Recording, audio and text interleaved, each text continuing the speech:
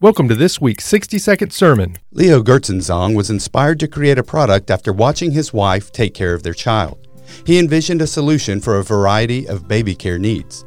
Instead, his product has become the bane of many otolaryngologists, or ENTs, throughout the world, making it one of, if not the, only consumer products whose main use is explicitly warned against by the manufacturer: the Q-tip.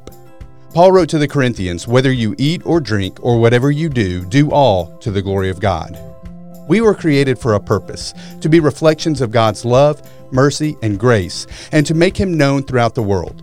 When we become wrapped up in and influenced by our surroundings, we become ineffective in our mission, like a product being used for a purpose contrary to its creation.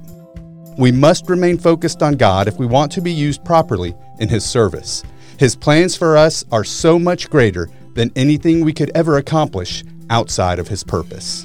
We hope you've enjoyed this week's 60-second sermon